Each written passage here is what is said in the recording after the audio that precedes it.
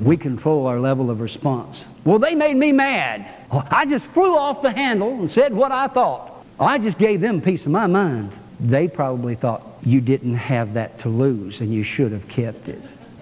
This generally requires that you first have sufficient self-respect. It is essential that you are firm and assertive with people who are doing you wrong. You are not a doormat. Being a Christian and living a Christian life and having a Christian attitude doesn't mean that you just let people run all over you and you just keep it all bottled up inside. That is not good. You're going to explode eventually on somebody, somewhere. It may be back at your house. It may be on the job. But when you don't respond and you don't stand up and be assertive with people who are running you over and you just bottle it up inside, you are headed for problems. I can assure you you are. Aggressiveness has a place if it's used properly and if it's goal-directed and not person-directed.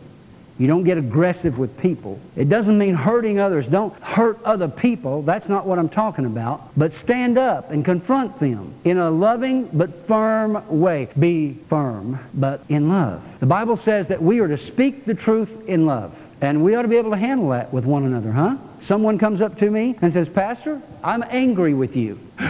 Bless God, I'm the preacher. You can't get angry with me.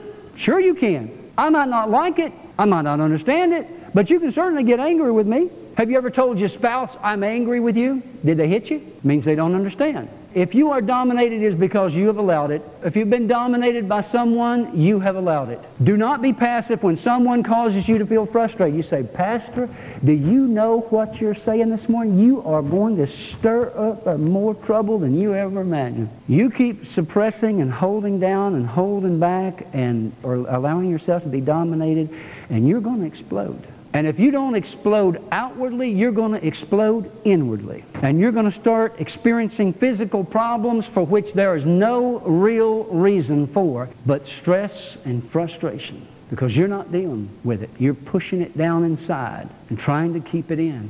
Be assertive without anger.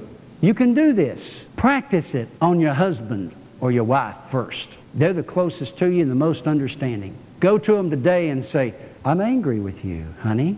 I love you.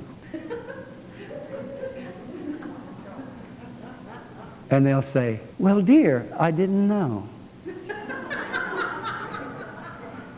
Let's talk about it. And you don't act like you believe this could happen in your house. It can. It can. You got to start slow and work your way up, you know?